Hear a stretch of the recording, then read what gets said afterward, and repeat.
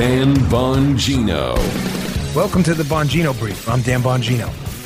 This is a critical question.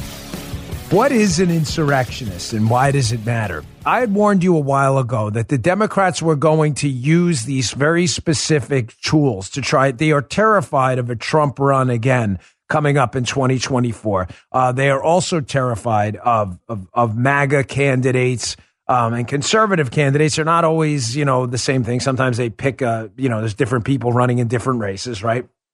But they want to keep these people off the ballot because they're afraid Trump is going to win again. And one of the tools they're going to use is the 14th Amendment. Here we go. Again, you're not wasting your time here. January 25th, 2022, New York Times.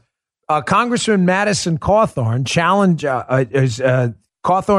raises the question, who is an insurrectionist?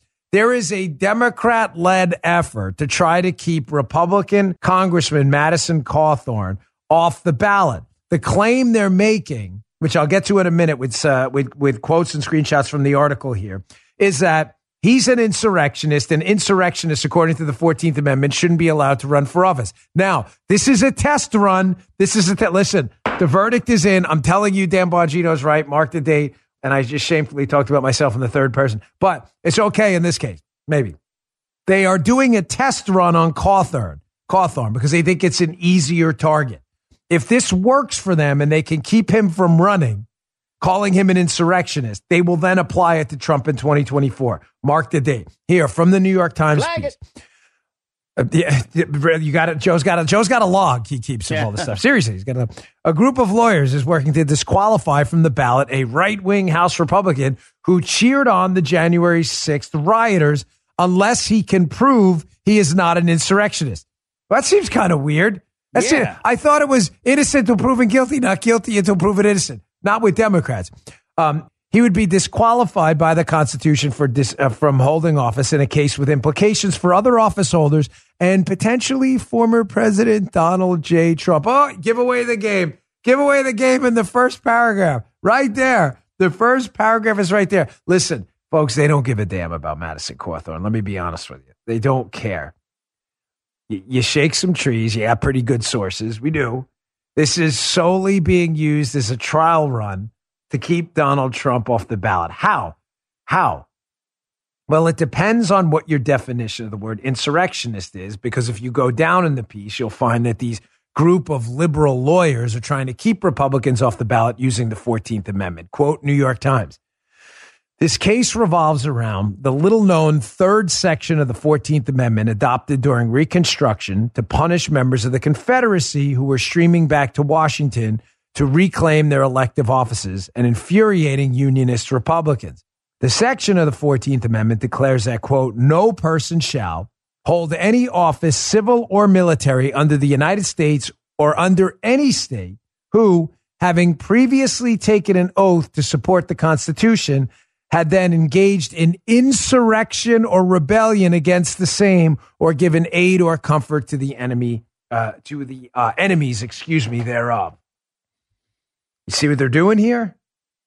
They're taking a 14th Amendment provision after the Civil War designed for the express purposes we just told you about, and they're expanding the definition of an insurrectionist to anybody who was questioning the electoral outcome in the 2020 election. Now, that's odd, because if that definition of insurrection is questioning an electoral outcome, right, which is clearly what they're implying by doing this, right? Mm-hmm. And that's why they're going to expand this definition to include Trump as well. Why doesn't that include all of the people who questioned the 2016 election against Hillary Clinton? Yeah, because they're all Democrats, of course. This is not a principled play. It's a partisan play. It's an act to keep Trump off the ballot because they're afraid he's going to win. But these are the questions you have to respond in return with. So does that include the people who questioned the Bush v. Gore election? Does that include the people who supported Antifa and BLM as they nearly burned down a courthouse in Portland, Oregon, and stormed the White House? Remember that when Donald Trump, bunker boy, when he was evacuated to the bunker and left out, it was hilarious. What about that? Was that an insurrection? This is why I opened up the segment, saying to you very clearly, you've got to get these people on the record as to what an insurrectionist really is. and then you take their definition and you apply it to them. Because if that's the definition they're talking about, it's applied to them as well. Here's hard evidence right here. So you had these Antifa BLM terrorists burning down American cities, blue liberal cities, burning down businesses, attacking people. In one case, there was a killing involved. There was a death. There was a murder. This is serious stuff. You had Antifa folks take over a portion of Seattle and declare it an autonomous chop zone. By any definition of the word insurrection, that's it. And yet the vice president of the United States, as you can see from this New York Post article, bail fund backed by Kamala Harris, freed a Minneapolis man charged with murder, actually backed the Minnesota Freedom Fund, as you can see from her own tweet. There it is right there, Kamala Harris. She says, if you're able to, chip in now to the Minnesota Freedom Fund to help post bail for those protesting on the ground in Minnesota. These were people who did not believe in the United States government. Antifa believes in fascism. That's their thing. They're an anti-First Amendment group. They claim to be otherwise. They are not. They're an anti-First Amendment group that hates free speech. You want to test that proposition? Go to an Antifa rally with a sign speaking about how bad Antifa is and watch how quickly they bear spray you and try to beat you to death. I thought they were a free anti-fascism group. You fell for that? Sorry if you're on the left. So is Kamala Harris an insurrectionist? If she's literally on her verified Twitter, not figuratively, blue check mark, whatever the hell it is now, orange check mark, whatever on Twitter, right? If Kamala Harris is trying to bail out people promoting an insurrection against established governments in the United States, and how is she not an insurrectionist? More in a minute, but first. With cyber attacks on the rise, protecting your data security is more important than ever. So why is Congress considering a law that puts your data at greater risk of being hacked and exposed to foreign networks? The Durbin-Marshall credit card bill shifts billions in consumer spending to less secure payment networks, all so that corporate mega stores can make bigger profits. Don't let Durbin-Marshall steal your data. Visit handsoffmyrewards.com/security and tell your senators to oppose the Durbin-Marshall credit card bill. Paid for by Electronic Payments Coalition. If you're looking for a firearm that's easy to transport, you got to check out the U.S. Survival Rifle from Henry Repeating Arms. It's a portable rifle you can put together and take apart in a few minutes. And then when you're not using it, you can store the parts in the little case it comes in. It's so small, it can be stored anywhere, in a go bag, anywhere. It's light enough to carry everywhere. Comes in black and 2 different camo patterns. You can pick one up for $300 to $400, depending on the finish. You can watch a few videos at henryusa.com/survival. And while you're there, be sure to order their free catalog. Henry makes more than 200 rifles, shotguns, and revolvers, and they're all made in America, backed by a lifetime satisfaction guarantee and the best customer service in the business. Go to their website. It's henryusa.com, and be sure to order a free catalog. They'll send it with free decals and a list of dealers in your area. That's henryusa.com for a free catalog and decals and to see the Henry U.S. Survival Rifle. Folks, we're witnessing an ongoing psychological operation against us all, and it's an effort to divide the United States, to steal away your civil liberties by turning one side of the country, liberal America, against us and seeing us as everything we're not. They have to overcome, as Michael Anton said in his piece we covered earlier in the week about this ongoing psychological operation, Americans' natural propensity to want to support free and open speech. We do. Censorship has a bad flavor to it. We're undergoing an ongoing psychological operation by people in the media and the left, whether they know it or not, whether they're useful idiots or not, that are trying to get half of America to believe the other side is worthy of being censored and politically targeted, and to overcome that natural obstacle. This psyop is real. You doubt me? I want to play this video here. This is a former FBI official, a disgraced human being in every respect. I'll play a video of him coming up later showing you what a buffoon this guy is. This is Frank Fugazi. Frank Fugazi's on MSNBC.